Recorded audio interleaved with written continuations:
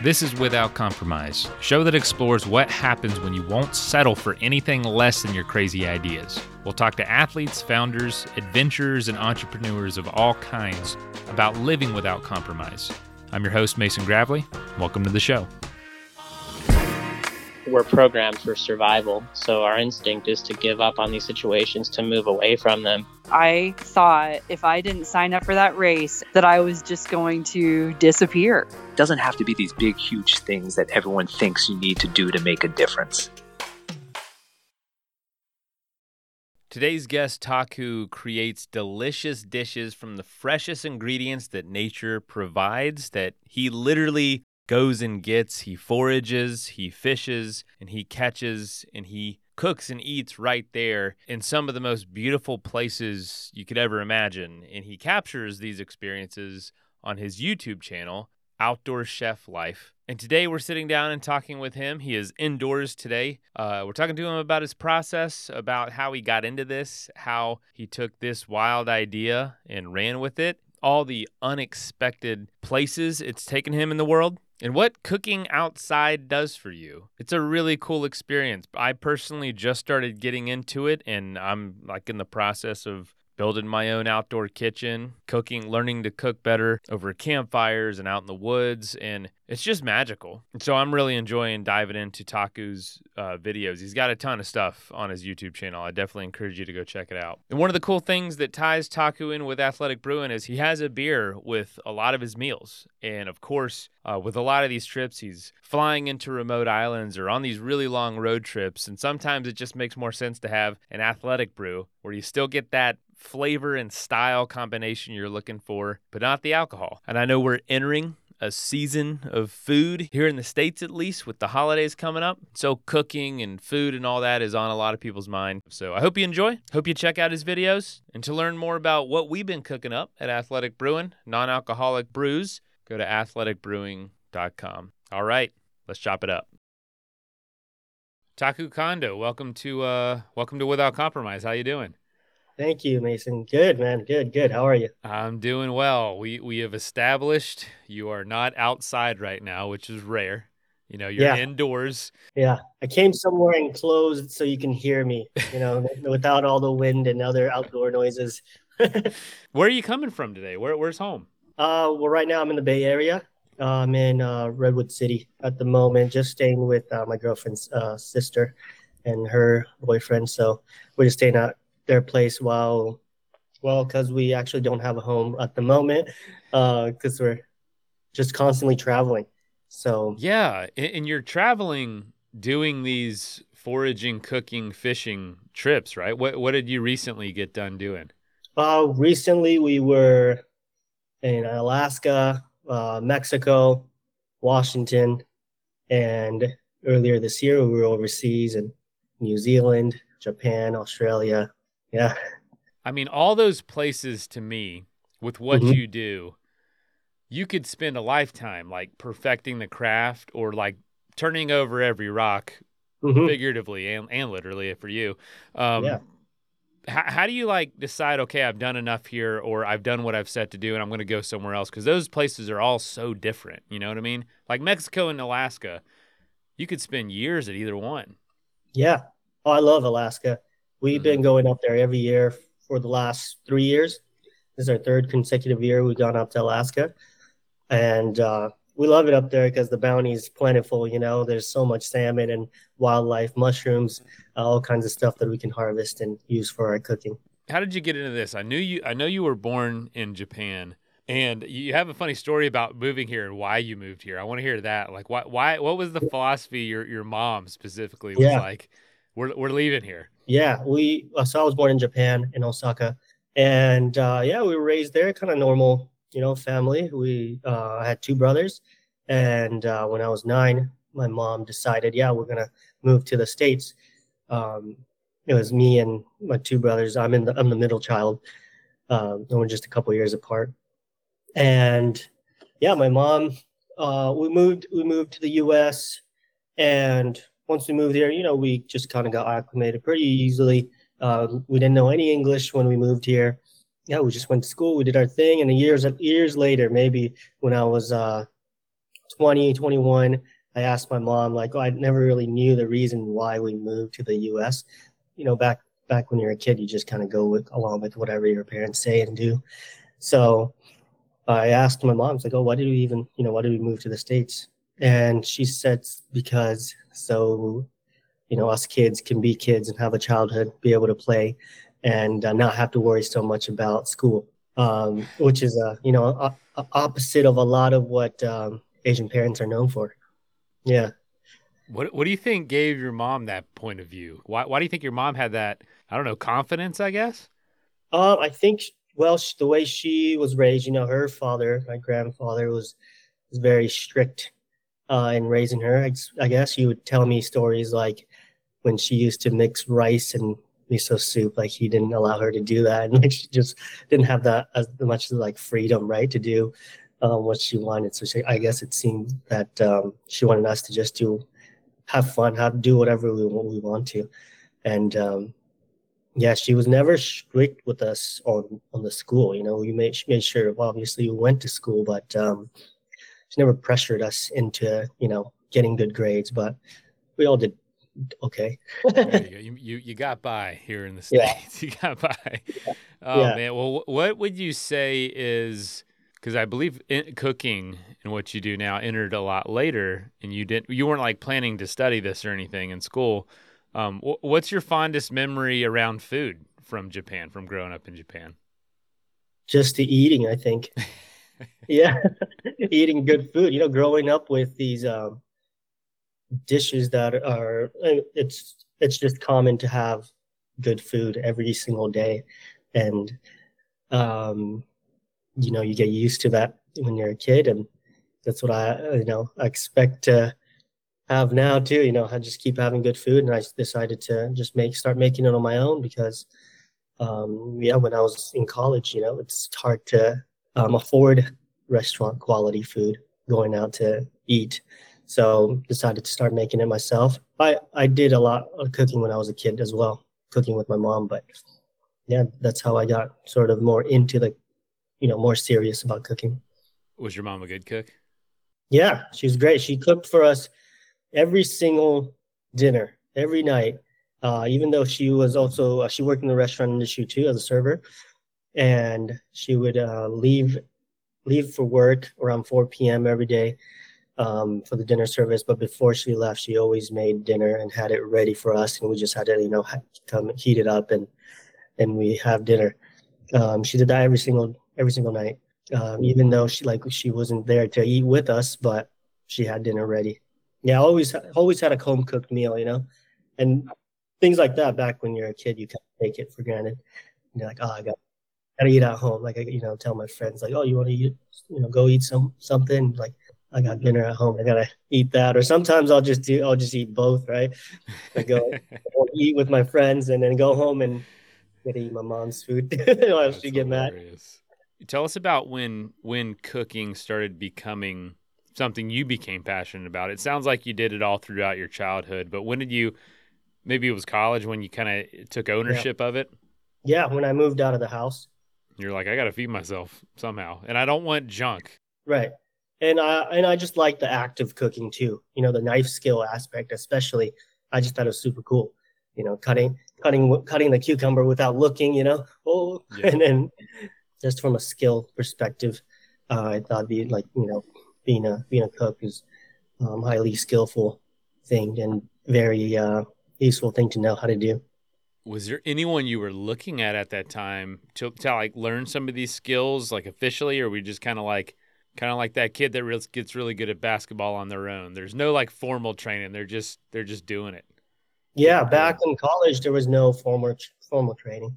Maybe some YouTube videos, watching the Gordon Ramsay YouTube videos, and there's like some other channels back then, making like college type meals, and those are always inspiring during those times.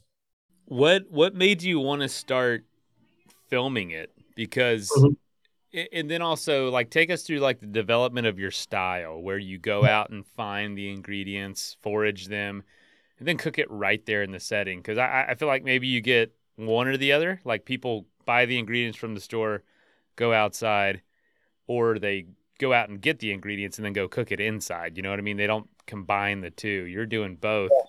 Yeah. So I'll answer that one first. Yeah, there's a couple of things, but yeah, so working in a restaurant is very as everybody knows, it's kind of stressful, and you're enclosed inside, and I always love the outdoors, and I always thought, if I could do this outside, it'd be way better, way more fun. I just love the aspect of being outdoors. So when I was always stuck inside cooking in restaurants, I always dreamed of that, being outside cooking. So that's why I do the outdoors cooking, because I love both. I love the outdoors. I love cooking too. So, and food always tastes better outside. It's like when you put the effort into it, it just something about it.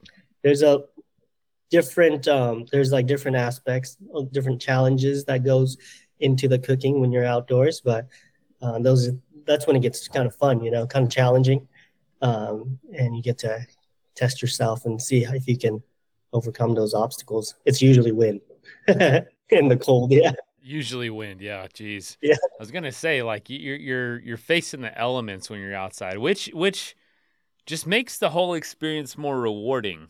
When it's good, it's amazing. But when it's bad, it's memorable. You know what I mean? You're going to remember that lobster you cook on that beach because it looks totally different than the next trip you take. Oh, yeah. You just, it does engrave the memory a lot more when you have these obstacles to overcome. And then at the end of it, you end up with an amazing meal. And, very memorable stuff. Well, you were studying kinesiology, and you were trying to get a job at a sushi restaurant, but you couldn't. Like, what was happening there? I decided just kind of randomly, but not really random, because I just wanted to become a sushi chef. I just had that goal because I loved cooking, throughout college, like I said, and towards the end of college, I was like, well, I think I'm getting pretty good at cooking, to the point that I want to put myself up against professionals in the kitchen and see if I can, hang with them. And so, I kind of pursued that. I went to several different restaurants, just, handing in a resume, telling them, I grew up with Japanese food. I've never cooked in a restaurant, but I think I can do it. All of them that I went to directly, none of them called me back or anything. They were all like, okay, sure, we'll just take your resume and, throw it away. Never see you again. But I had a friend that was like a coworker at the time. His girlfriend was a restaurant manager, front of house. So I talked to her to get an interview with the chefs. And then so I interviewed the chefs at that restaurant, and they were like, okay, you can try it out, for a month. If we think you're good enough, we will think about hiring you. And if you're not, then you got to go. And the month was also, it's called a stage in restaurant industry, an internship, unpaid. It was actually a little over a month. And that's how I got into it. I was like, okay, yeah, I'll take it because I'm here for the experience. I want to learn and see what's up. And by the end, sure enough, they hired me. Did you think you were going to get it? Was it like, oh, I'm killing it out here, like tryouts, crushing it? Or was it like, I'm really struggling? I mean, first couple of days, sure, there's the struggle aspect. I'm just trying to learn everything that's there and see how the flow of things. And I have no idea what to expect. So there's that struggle. But after 2 weeks, I was killing it. Like, no doubt I was killing it, because there was like, a couple others that had been working there for a couple months, and I was doing better than them basically. And the chefs were like, this guy's pretty good. That's awesome. You might like this guy. Yeah, I could definitely tell that, because they would tell me too. And did you like the work, having never done it? Like, you didn't know. Yeah, I didn't know. That's the part of the reason why they wanted me to try it for a month, right? Got it. Yeah. If I actually would like it. Yeah, I loved it. Loved the hard work of it. We're cutting vegetables, prepping stuff for hours, and it really helps to hone in your skills, especially knife skills. So, that's a totally different setting than what you do now. So what were the steps going from landing that first gig, which sounded like you did it in the non-traditional way, to doing what you do now that's super non-traditional. That kind of carried that aspect of how you work on. But how did that? What was that transition like from a kitchen to basically anywhere in the world? Yeah, I've never really been scared to fail. I'll just go for it. And if I happen to do well, awesome. But if I don't, then it's all good. I'll just keep trying, or do something else. But I think that's kind of why I've always done something a little more untraditional. Just how I was raised as well, very untraditional. And the way I came into YouTube, so I actually worked in a restaurant, and I went to work with my kinesiology degree. I was like working so much and not making any money at the restaurant. So I was like, okay, I'm gonna go work at the physical therapy clinic. Maybe use my degree. I need to make some money. And so I had a moment of overlap where I was working at the restaurant and physical therapy at the same time. And I did that for a couple months, and then I quit the restaurant altogether, worked physical therapy, and then I transitioned back into the restaurant industry again, to the same restaurant too. And after another year or so of that, just working at the restaurant, I went to work at a different restaurant. And then that's when I started my YouTube channel. I started working at this omakase sushi, kind of more high end kind of style, but like it was a very new school kind of thing where it was like a traditional sort of sushi restaurant where you sit in front of the chef and I serve you one piece at a time, but it was non-traditional in the sense that we were all like young guys and just like to have a good time, and the customers were just vibing with the customers at all times too. So it was more of a new school kind of feel to the restaurant, right? And yeah, like I said, at the same time, I started the YouTube channel, thinking that maybe, one day I'll become full-time, doing this full-time. Told the owner of the restaurant, who's also one of the chefs, right when I had like maybe 10 subscribers, right when I started, I told him, all right, chef, 200,000 subscribers and I'm out of here. And he goes, okay, sure, buddy. Yeah. At 200,000 subscribers, did you know if you could make enough money at that time, or was that just like, hey, if I get there, I can make it happen? Yeah, I didn't know how much money I would make with 200,000 subscribers, but I figured that should get me. If I could get there, I could probably get further. And probably do pretty well. So what did you start putting up there, and what was kind of like?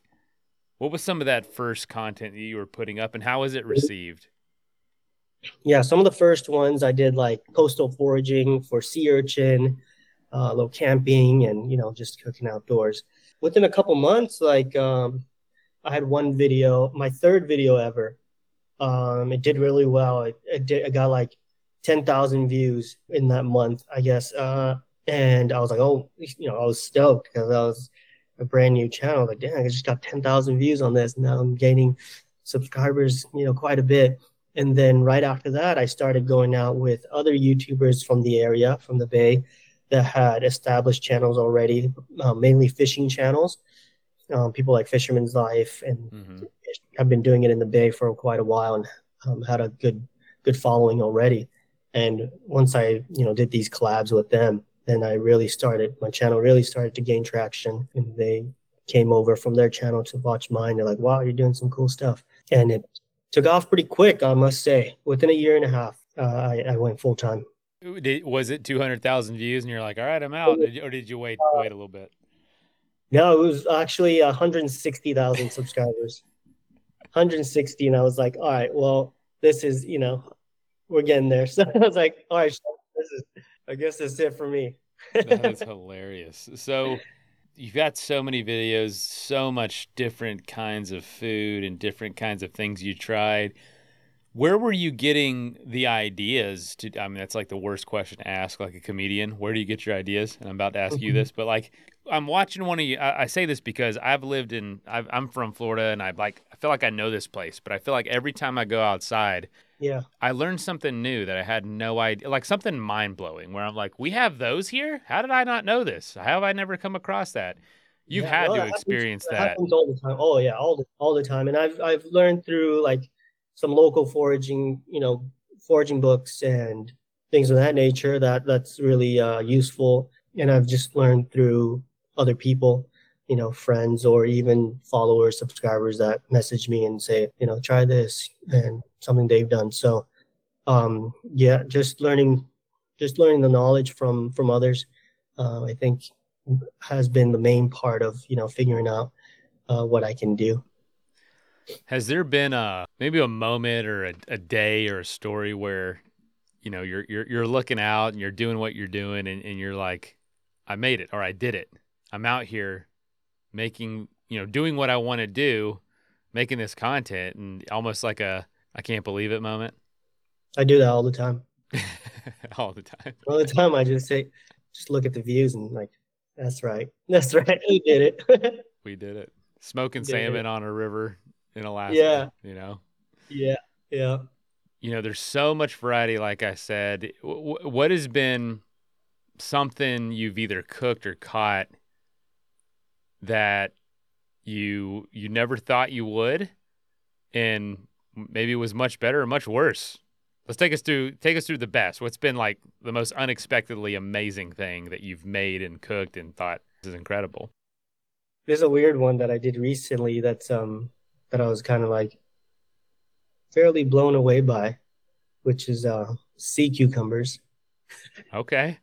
Yeah, that was pretty cool. I didn't really I've tried them one time, and like when I was working in a restaurant, somebody gave us samples, and and it was good. I remember it was, pretty good, but I wasn't sure what to expect, and I didn't know how to prep it or anything, and I just went for it, and turned out incredible. Yeah, I digged it. Cooking with it, just the flavor in general, and the texture, something that I didn't expect to be so good by looking at it. Yeah, Uh, it still looks but I would pretty say rough there's from there's looking at so it. many there's so many things that I really am blown away by how good it is, and I love all kinds of like shellfish or some of my favorite stuff. Mhm. These wild clams that we get, and I mean obviously crabs and octopus and squid and all I love all that, and even a lot of the mushrooms that I forage too. Some of the wild mushrooms are unbeatable. Just you can't compare them to store-bought mushrooms. They're just so different. Hmm. Yeah. How do you feel like you're almost unlocking this side of the world that you feel like the vast majority of people have no idea exists? Yeah, I think as I get into the doing all this, the foraging and fishing, there's definitely like a good amount of people that have a lot of knowledge. But yeah, like they are definitely people that have no idea as well. I think there's both sides of it, and I think for me to know like how to cook them and how to harvest them is kind of the difference maker, where I have that advantage of the knowledge of preparing certain foods and seafood and things of that nature as well, incorporated with the knowledge of the foraging and fishing as well. What's something you made or a dish that was like, never doing that again? Oh, I tried some ghost shrimp out of like inside a bay. Like I was Half Moon Bay. We have get these things called ghost shrimps. They're usually used for bait. They're like Ghost shrimp? yeah, they look like shrimp, but they have like one big claw and they're like really limpy, not very lively. You dig them up out of the mud, and yeah, we tried those, and that was really bad. That was the only thing that's been like really bad. Like it just tasted like the harbor, you know, that smell like like that you super fishy. get. Just not even fish. It's just like rotten seaweed, I know you've been all over the world now doing this. What has been maybe a place or a food or a dish or a setting that was just something you never thought you would do? Maybe you didn't know it existed. Maybe you didn't think you could ever make it there, or just something maybe a little surreal, a story about a place. Yeah, one of my favorite places, but it's been it's just felt like a dream. Was this place in Alaska, and we got dropped off by, well, first of all, we had to take like a float plane into a small town of like 50 people or something. And then from there, we found somebody that could take us on a little dinghy out to the coast and drop us off on an island. And on that island, there's like this cabin with a hot spring, and the hot spring was beautiful. It was also enclosed, but it also flowed out, and there's a pool on the outside as well. And it was just right on the coast, waves crashing and stuff. And I was able to, we hit it at a perfect time where it was like pouring rain out the whole time we were there. We were there for like 3 days, 2 nights, and it's pouring rain. There's nobody the entire time. Saw nobody else, but I'm fishing and foraging, and I caught a big, massive lingcod, this big fish just right off the rocks, and I'm picking like fresh barnacles, like gooseneck barnacles. They're very delicious delicacy that people eat a lot in Portugal, but we have them on the West Coast as well. And I'm picking like different seaweeds and all kinds of stuff, and I'm soaking wet at this time, and it's pretty cold. But in the back of my mind, I'm like, it's fine, I'm just gonna embrace the cold for now, because I know I'm gonna go back and soak in the hot spring, and just going straight back, soak in the hot spring for a little bit, and then cook everything outdoors. The only sketchy part is like it's bear country, so you gotta like be careful with the bears. But yeah, I cooked this awesome meal where it was a whole plate of food, and our plate was just a big skunk cabbage, a big leaf, and we had some sea urchin, we had the lingcod I wrapped it in some seaweed, we had the gooseneck barnacles, and I think some mussels as well. Yeah, and it was just and we ate it in the hot spring, and it was a very surreal kind of feeling where there's absolutely nobody else for days, and we're just out there eating our catch. I was like, man, I could probably survive here for a little while, and people get stuck there pretty often. So that was like maybe the weather will get bad enough, we'll get stuck, and it's like that'd be the dream. That'd be the dream. The dream gets stuck. That's something that's happened. That's just a dream. What's something that hasn't happened that you're really looking forward to? That's like, one day I want to do this. I want to do some more stuff like that, where it's like a challenge, like a more of a survival challenge style things, like a whole entire week, a couple weeks, or even like a month of like only eating what I've harvested, what we've grown, and only let's just live strictly off of some nature. Any sort of setting? Mountains or forest, jungle, tropical island? I think my specialty is definitely like coastal. So yeah, definitely something near the coast. So let me jump into some rapid fire questions, and then we'll wrap up. What would you say you're most curious about right now, outside of the topics that you do on YouTube, which are cooking and foraging? Mm-hmm. What other interests do you have, or what are you curious about right now? Well, I'm more actually, like getting into hunting as well. Oh, interesting. Yeah, I would like to do that for sure. I've done a couple, a few hunts, but I've never like done it myself, like by myself or anything. It's always with somebody. So I think that I'm curious about getting into that as well. If you don't mind me asking, I meant to ask this earlier on, but what does cooking outdoors do for you versus cooking indoors? When you cook indoors now, do you feel like something's missing, or is that just you still do plenty of that? It's just, the cameras aren't on. Yeah, I still do plenty of that. And I still enjoy the cooking. Like when, people are over, I'll cook meals all the time. And there's people that think that's kind of like a chore, right? For me, but no, not really. I enjoy it. It's still fun, but being able to do it outdoors is even more fun. Yeah. Usually with somewhere with a really nice view, and For example, we did a recently smoked couple coho salmon on the Alaskan coast, and we just had a bench there, and we just had this fire pit set up. Was our smoker.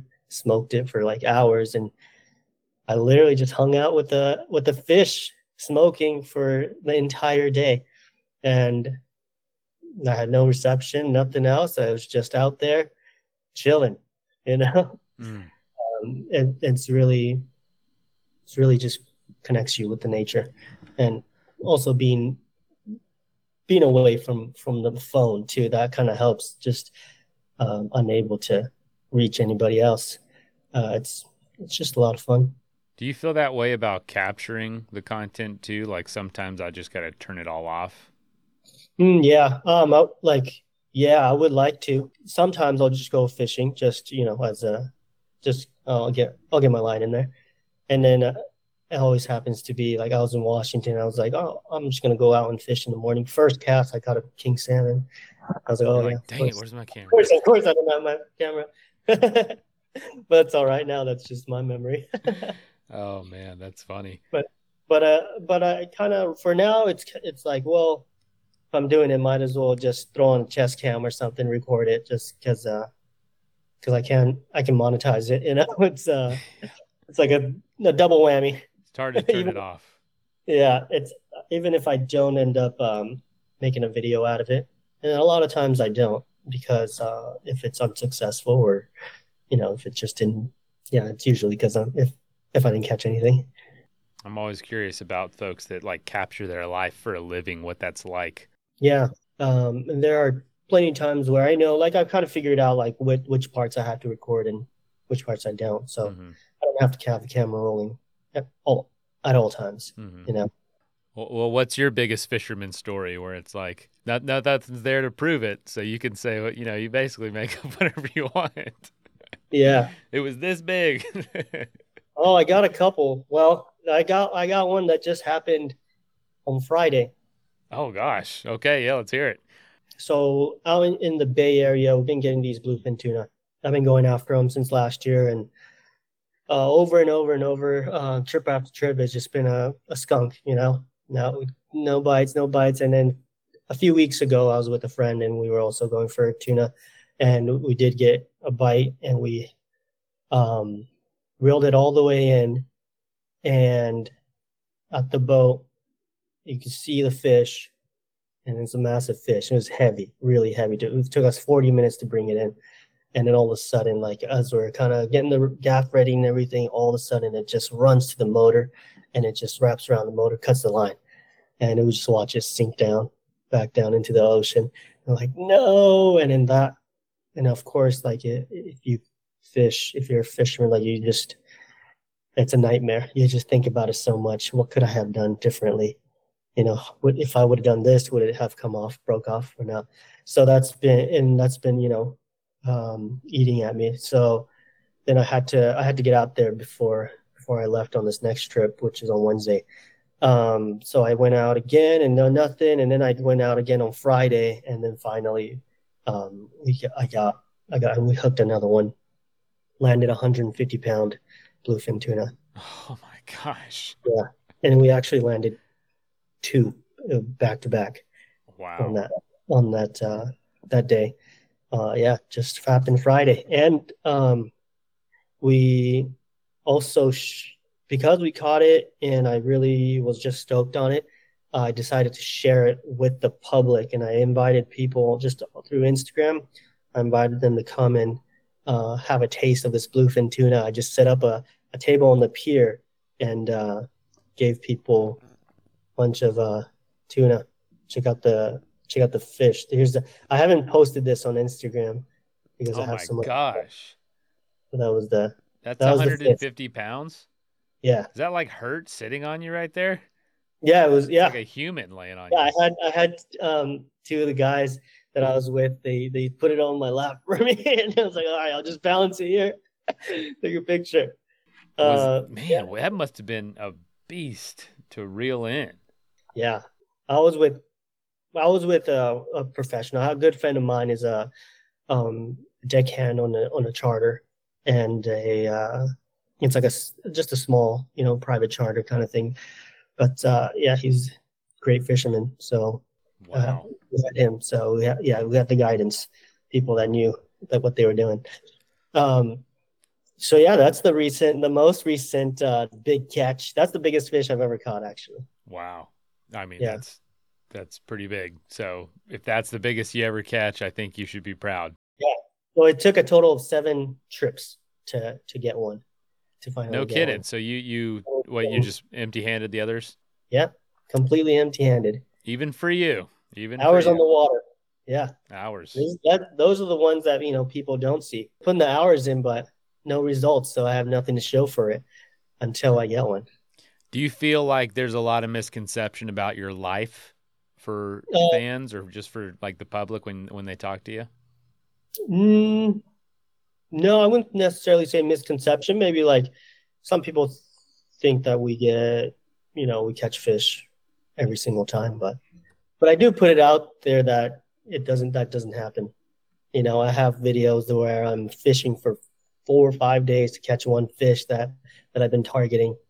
And then same with this video, like 7 trips and like 8 hours each. So we're 50 hours on the water to get one fish. Dang. Yeah. I've had, my first salmon that I caught on my kayak took 10 trips. Holy cow, 10 trips. Yeah. And in that video, I've kind of showed the days that I didn't catch too. And just quickly, but like, oh, this is what happened. No fish again, no fish again, no fish. And then finally it happens. And just that persistence. And I'm also kind of stubborn when it comes to catching fish. Like, I can catch it, but it might take a while. But I'm gonna catch it. Yeah, it's just gonna take there's year. there's a couple of them that's coming up too this month that I haven't caught and that I've lost before. GTs are giant trevally, very powerful fish. One of the most powerful fish I've ever felt. Oh yeah. Kind of look like a jack. Yeah, it's a type of jack. Yeah, I had a few on the line, 3 of them to be specific. Back earlier this year on an island called Niue. And I lost all 3 of them just because they're so strong and they just fight you. And it's insane. It's the craziest fishing I've ever done. Somebody explained to me like it's like a UFC fight. You go in there, you gotta beat them up first before you get beat up. And I got beat up multiple times. So that's on my list. So the next one on the list. That's awesome. Probably. Where is that going to be?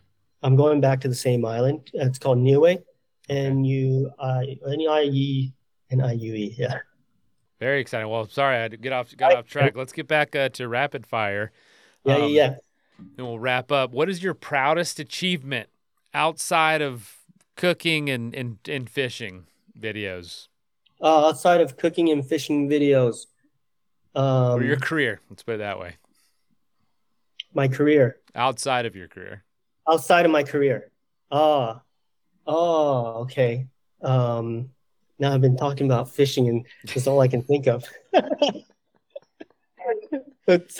No, I can only think of my big fish. What do I do? What do I do besides my fish? It's basically my life, bro. Like, okay, all right, let me rephrase it. Okay. What is? Come back to it. What is your proudest achievement so far with the things you've accomplished? Let's put it that way. Is it building your channel? Is it doing these trips? Is it? I don't even know. I think building a community. Within building the channel, the community that I've built is I feel like anybody that hits me up even online, even if it's a crazy price, like I constantly have somebody that I invite me on trips and just go hang out with, and that are very generous. They're the most amazing people that I've never met. Every single time, every person that I've met through my YouTube channel, my Instagram, has been incredible, and never had anything weird happen, which is probably kind of rare when you talk about people off the internet. But so that's whenever I go somewhere, even a place I've never been before, I most likely I have a follower or subscriber from that place, and they invite me somewhere, which makes me feel like anywhere I go in the world, I have friends. And just yeah, I think that's pretty cool. That's really cool. That's something that even when I was like in college, like I did some study abroad stuff, and wanted to have friends all over the world.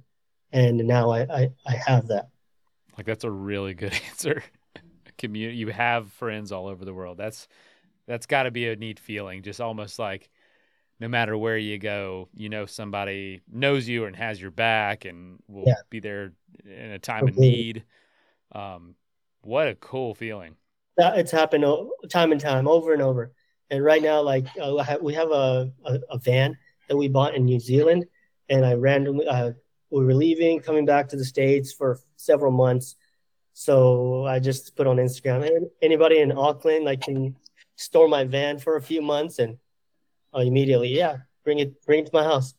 And I just left it at this guy's house, and he's been taking care of it, making sure it's still running, and he like even took it to get inspected, and like I didn't even ask him to do that, but that might be the best answer I've ever heard of that question. I see it took getting through it. We changed it around, we kept it going. Yeah. So as you pursue this, you're probably no 2 days look the same. What's a daily habit you try to stick to? Oh, lately it changes all the time. Well, a daily habit I stick to, I eat breakfast every day. Yeah, I drink coffee like a freaking maniac. So that's about the only thing that's consistent. So I'm trying to work out more. So I'm doing the workout stuff and doing, that's for consistency. I don't have much of that, to be honest. It's fine. It's fine. There might not be anything. That's the downside. I guess that, you could say that's a downside to traveling all the time, being on the road and stuff. There's no consistency. That's the hardest thing to have. Not for everybody, that's for sure. And I'm sure that's probably what keeps a lot of people from getting to the level you get to. I know you have a beer with a lot of your meals, and there's a lot of times a different kind. You love beer, which is great because, we make beer, or we make non-alcoholic craft beer. Mm-hmm. And what would you say is one of your favorites of ours? Well, the award-winning IPA one, our wild IPA. That one is delicious. I mean, it's flavorful, and that's just how I like I like my IPAs. And I mean, if you didn't tell me it was non-alcoholic, you wouldn't be able to tell. And my girlfriend really liked the sour. She really likes sour beers, and she really enjoyed that one. Oh yeah, we make a couple. It was probably Downwinder, Downwinder Goza, or it might have been one of the fruit ones. But so yours is Run Wild IPA. Sweet. Yeah. Well, on each of the cans, it used to say brew without compromise because, doing anything against the grain, anything different, whether it's moving your family across the world or starting a YouTube channel, leaving a secure job, or, starting a non-alcoholic brewery, it takes like being excellent, doing it really, really well to give it the best chance of success. So we used to say brew without compromise, but also really you got to live without compromise. What does it mean to you to live without compromise? Taking chances, I think. Going after it and having no regrets of doing what you want to do. Yeah. There you go, folks. You can find Taku outside. Well, technically you're not going to go find him outside. You're going to find him on YouTube, where he'll be outside on his videos, catching amazing food, foraging around the coastal areas of California and beyond, cooking up some delicious and sometimes quirky meals. Outdoor chef life. And to try our delicious non-alcoholic craft beers, athleticbrewing.com.